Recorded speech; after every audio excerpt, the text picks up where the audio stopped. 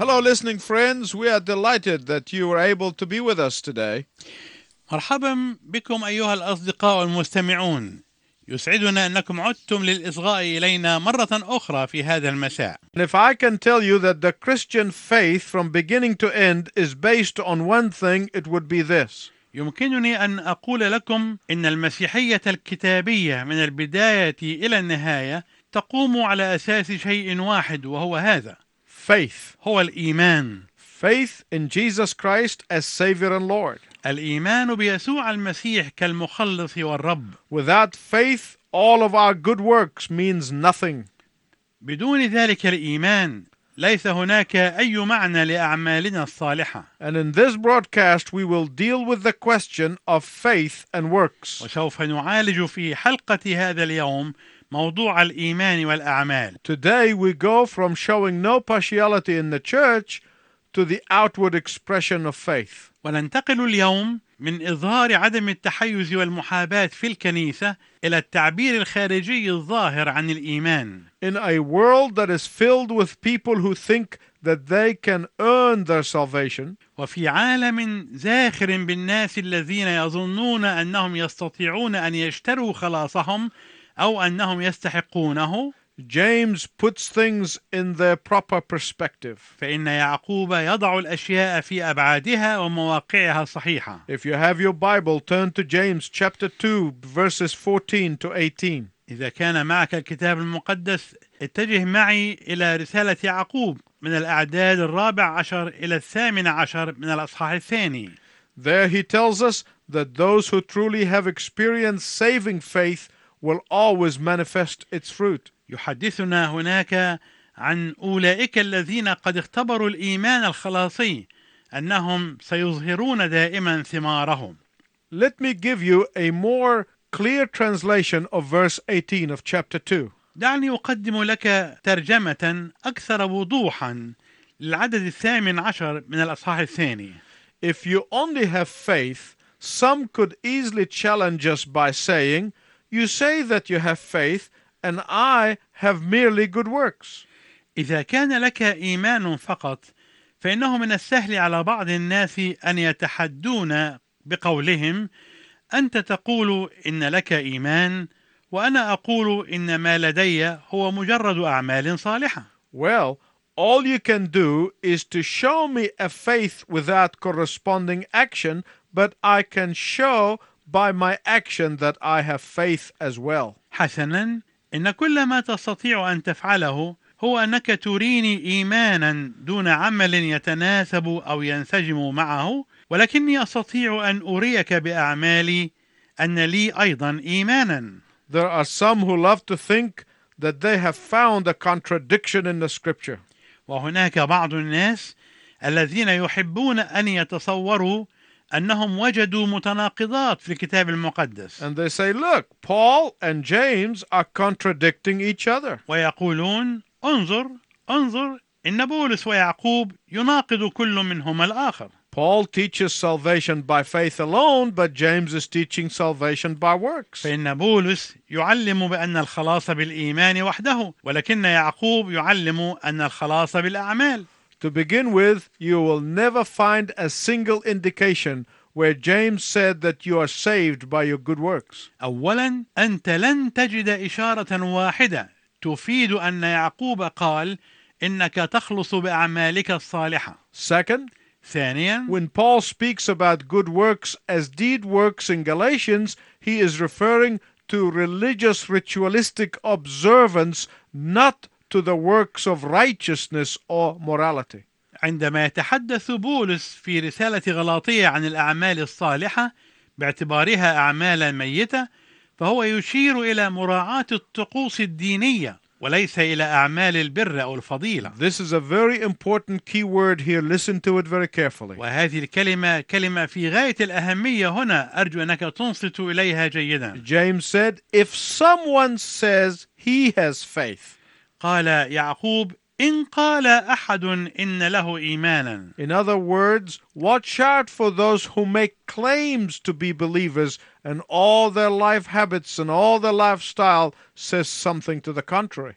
وبعبارة أخرى، احترسوا من أولئك الذين يدعون أنهم مؤمنون بينما كل عادات حياتهم وكل أساليب حياتهم تقول شيئا آخر مناقضا لذلك تماما. James is telling us that actions speak louder than words. يعقوب يخبرنا هنا أن الأعمال أعلى صوتا من الأقوال. It is not what a person says he is, but what a person does. فالمهم ليس ما يقوله الشخص بل ما يفعله. Be careful to make distinction between a mere profession of faith which is worthless and a genuine productive faith that lays hold of eternal salvation. كن حريصا على أن تميز بين مجرد ادعاء الإيمان الأمر الذي هو بلا قيمة والإيمان الحقيقي المثمر الذي يمسك بالخلاص الأبدي.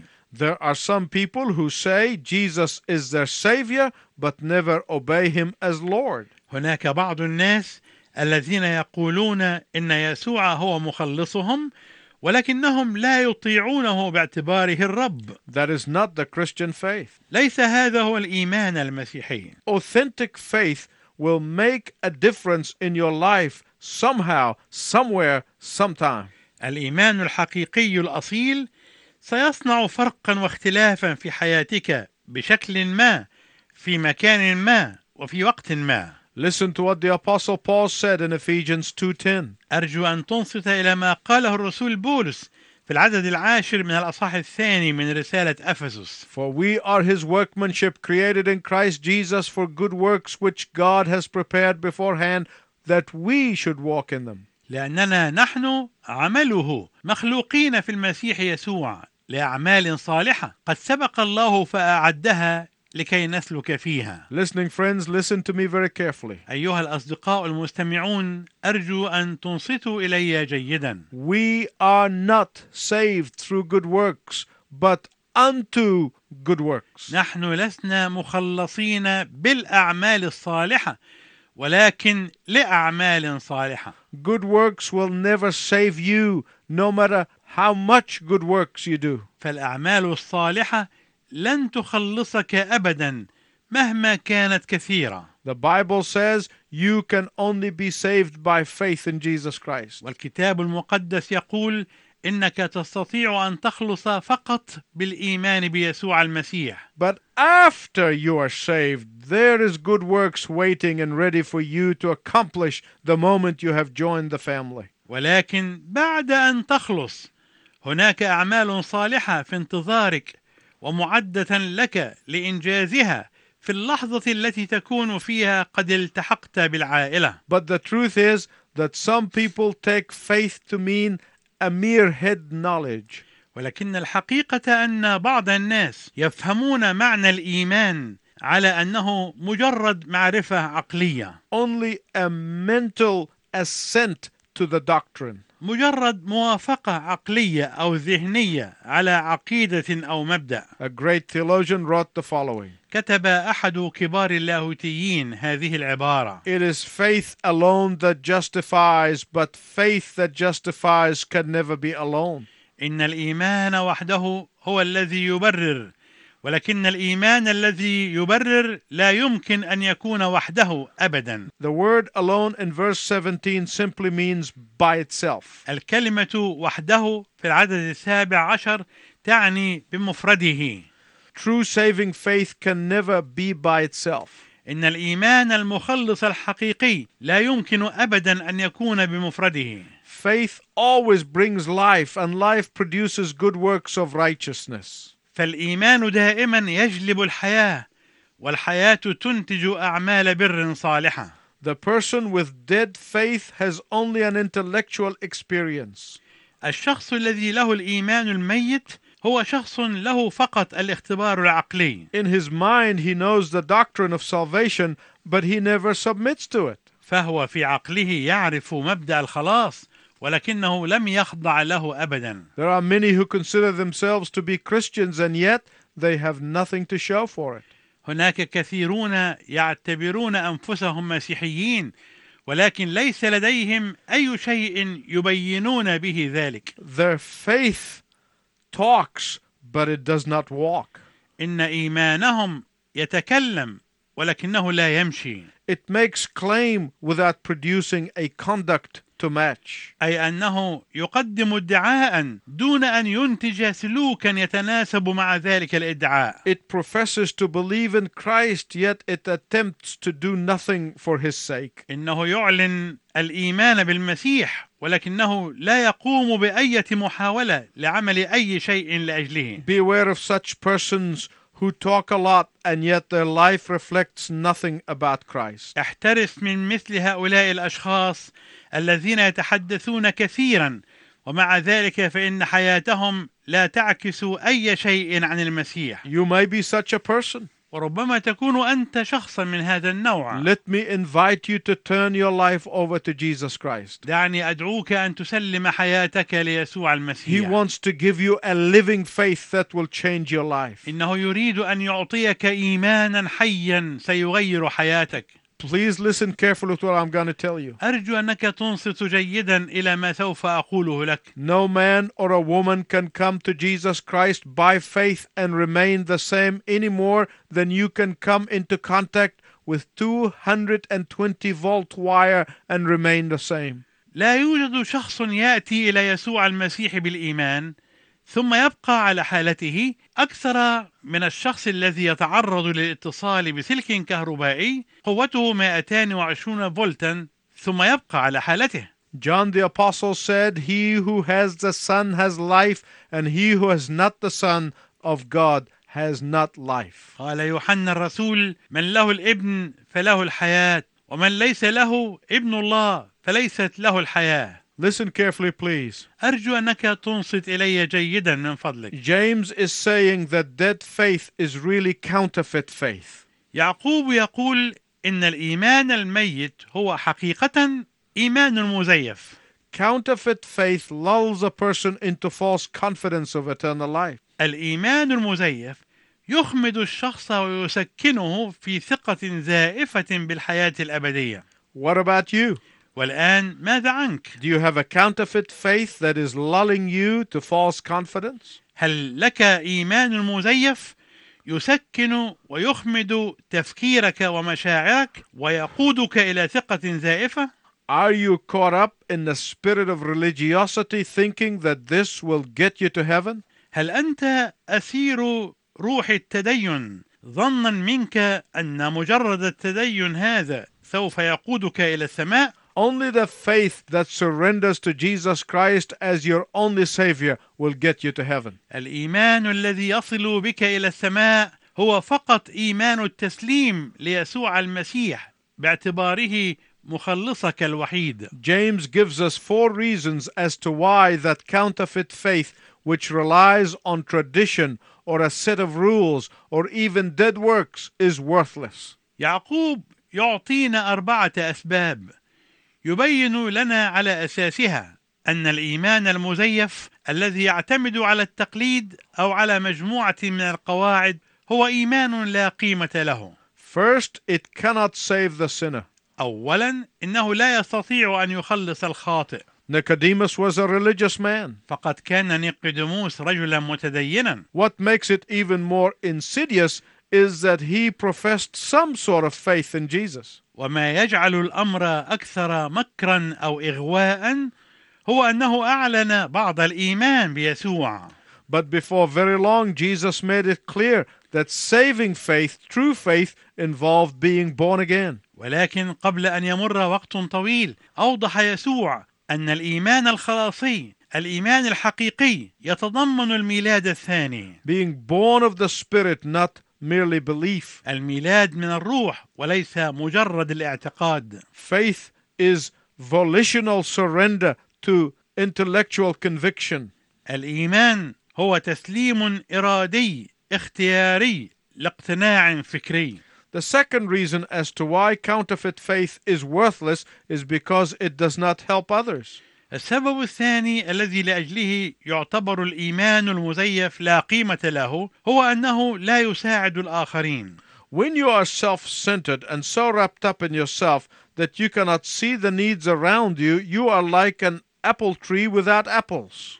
عندما تكون الذات هي مركز حياتك ومحور انشغالك، حتى أنك لا تستطيع أن ترى الاحتياجات حولك، فإنك تصبح كشجرة تفاح بدون تفاح. The third reason why counterfeit faith is worthless is that a mere profession of faith has not a shred of evidence as to its reality. والسبب الثالث الذي لأجله يعتبر الإيمان المزيف لا قيمة له هو أن مجرد إعلان الإيمان ليس فيه أدنى دليل على حقيقته. If all of your claim to Christianity is made of religious activities, then there is a distinct possibility that you have not experienced saving faith.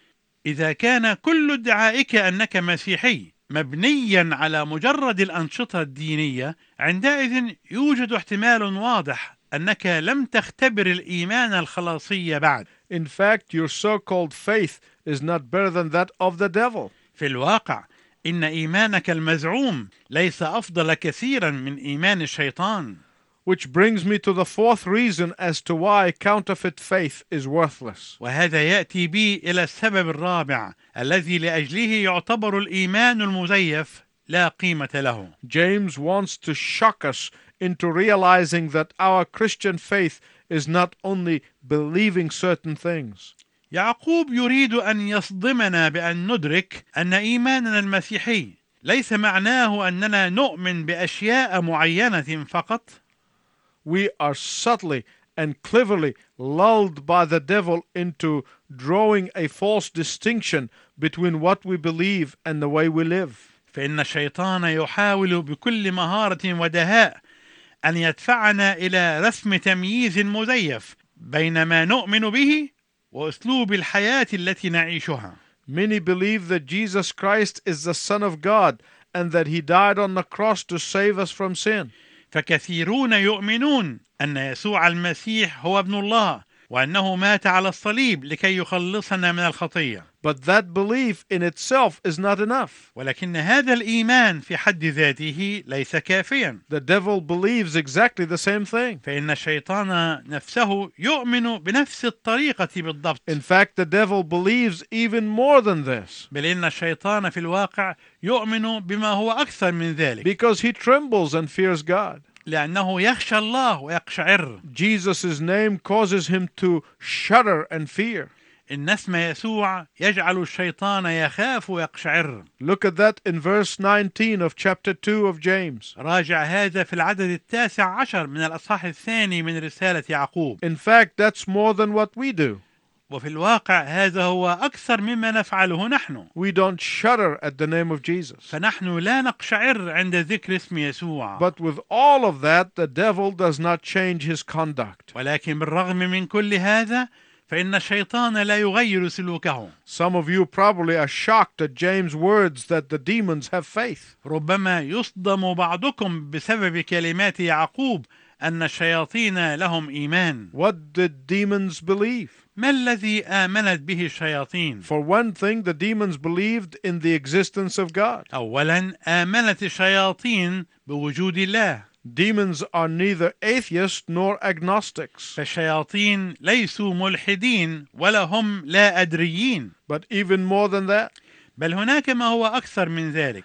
they believe in the divinity of Christ. إنهم يؤمنون بألوهية المسيح. Wherever they met Jesus when he was on the earth, they testified to who he is. وحيثما كانوا يقابلون يسوع عندما كان على الأرض كانوا يشهدون عن شخصه. Later, when you are studying, read Matthew 3:11 and Luke 8:31.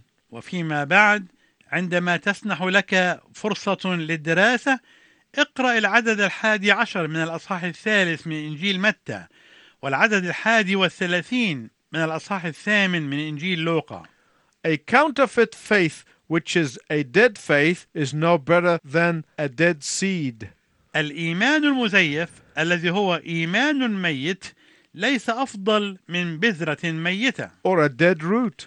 أو جذر ميت Or a dead nerve. أو عصب ميت Or a dead engine. أو آلة ميتة. It can only deceive and it leaves you empty. إنه يستطيع فقط أن يخدعك لكنه يتركك فارغا. Real faith in Jesus as your only Savior is alive and dynamic. الإيمان الحقيقي في يسوع باعتباره مخلصك الوحيد، هذا الإيمان حي وفعال ونشط. Counterfeit faith will only affect your intellect, but the dynamic faith involves the will. الإيمان المزيف سيؤثر فقط على عقلك وعلى فكرك، ولكن الإيمان الفعال يتضمن الإرادة أيضا. The whole person will come alive with true saving and dynamic faith. الشخص كله سيأتي حيا بالإيمان الحقيقي المخلص والفعال. The mind will comprehend the truth. فالعقل سيستوعب الحق. The heart will desire the truth. والقلب سيرغب في الحق. And the will acts on the truth. والإرادة تسلك وتتصرف بالحق. So how can you tell the difference between counterfeit dead faith and dynamic live faith? فكيف تستطيع إذن أن تميز الفرق بين الإيمان المزيف الميت وبين الإيمان المخلص الحي والفعال؟ Look at verses 20 all the way to 26 of chapter 2. تأمل من العدد 20 إلى العدد 26 من الأصحاح الثاني من رسالة يعقوب. And please listen very carefully. وأرجو أنك تنصت إلي جيدا. The nature of saving faith is where the claim matches the conduct. طبيعة الإيمان المخلص تتضح عندما يتناسب الادعاء مع السلوك ويتطابق معه. As it talks, so it walks. فهو يسلك حسبما يتحدث. It proves its sincerity by its action. وهو يبرهن على صدقه وإخلاصه بأعماله. It believes to the point of commitment. وهو يؤمن إلى درجة التسليم. It trusts to the point of dependence on God. وهو يثق إلى درجة الاعتماد على الله. It loves to the point of obedience. وهو يحب إلى درجة الطاعة. It does not accept Jesus as Savior and then reject Him as Lord. إنه لا يقبل يسوع كمخلص ثم يرفضه كرب. It denies self. ولكنه ينكر نفسه. It moves mountains. هو يحرك الجبال. It knows answered prayer. وهو يعرف الصلاة المستجابة. It loves others. وهو يحب الآخرين. It seeks to please the Lord. وهو يطلب مسرة الرب. And that is the kind of faith that is demonstrated in two examples that James gives us. وهذا هو نوع الإيمان الذي يوضحه يعقوب في المثالين اللذين أعطاهما لنا. Who are these examples? من هما هذان المثالان؟ Abraham and Rahab. إبراهيم وراحاب. You could not get two people who are more on the opposite side of the pole.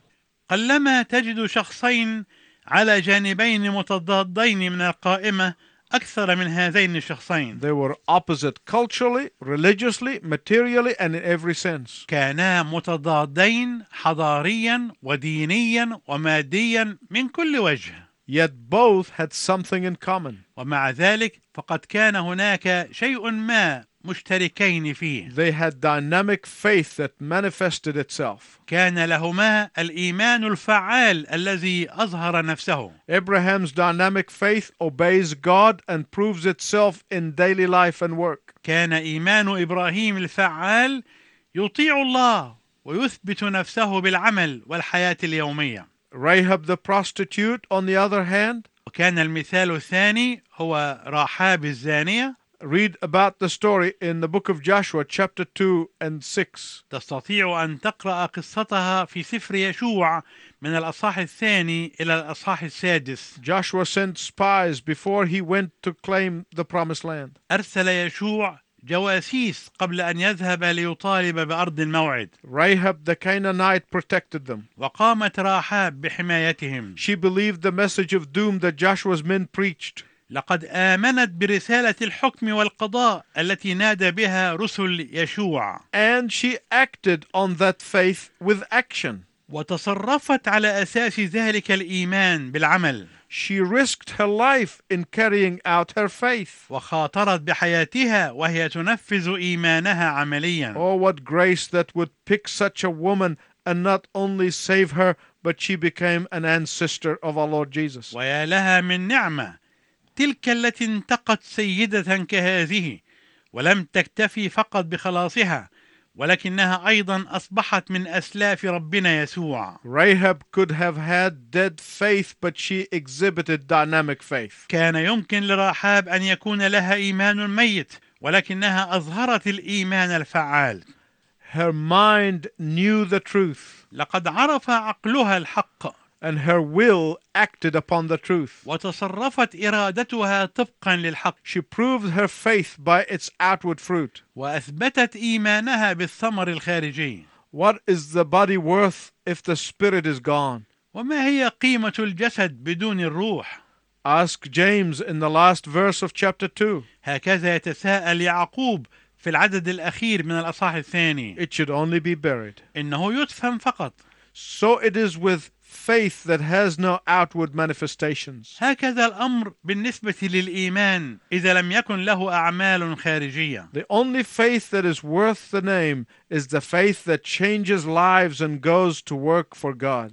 الإيمان الوحيد الجدير باسمه هو الإيمان الذي يغير الحياة وينطلق ليعمل لأجل الله. How do you get this dynamic faith? كيف يمكن لك الحصول على هذا الإيمان الفعال؟ It can only be yours as a gift from God. يمكن أن يكون ذلك لك كهبة من الله. You can ask God for that faith and He will give it to you. وتستطيع أن تطلب هذا الإيمان من الله وهو سوف يعطيه لك. He promised to do that. إنه يعد بأن يفعل ذلك. Will you ask for it today? فهل تطلب ذلك اليوم؟ And then write to us and tell us. ثم تكتب إلينا وتخبرنا. Until we meet again, I wish you God's richest blessing. وإلى أن نلتقي معا في المرة القادمة، أرجو لك بركات الله الوفيرة.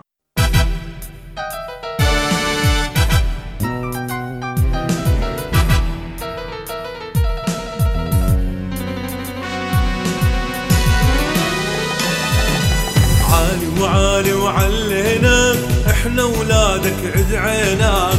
عالي وعالي وعليناك، احنا ولادك عد عيناك. يا ربنا نتمنى رضاك، يسوعنا الغالي محلاك. عالي وعالي وعليناك،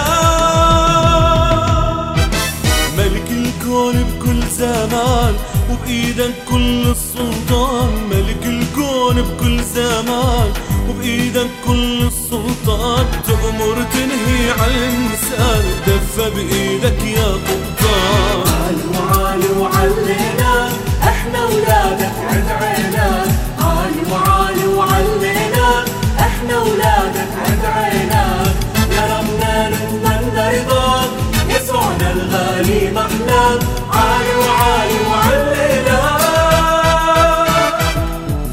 أنا وخوتي تخلينا، قبضة إيدك تحمينا. أنا وخوتي تخلينا، قبضة إيدك تحمينا. طق إبليس انضوجه وما يقدر يفك حلقه. عالي وعالي وعلينا،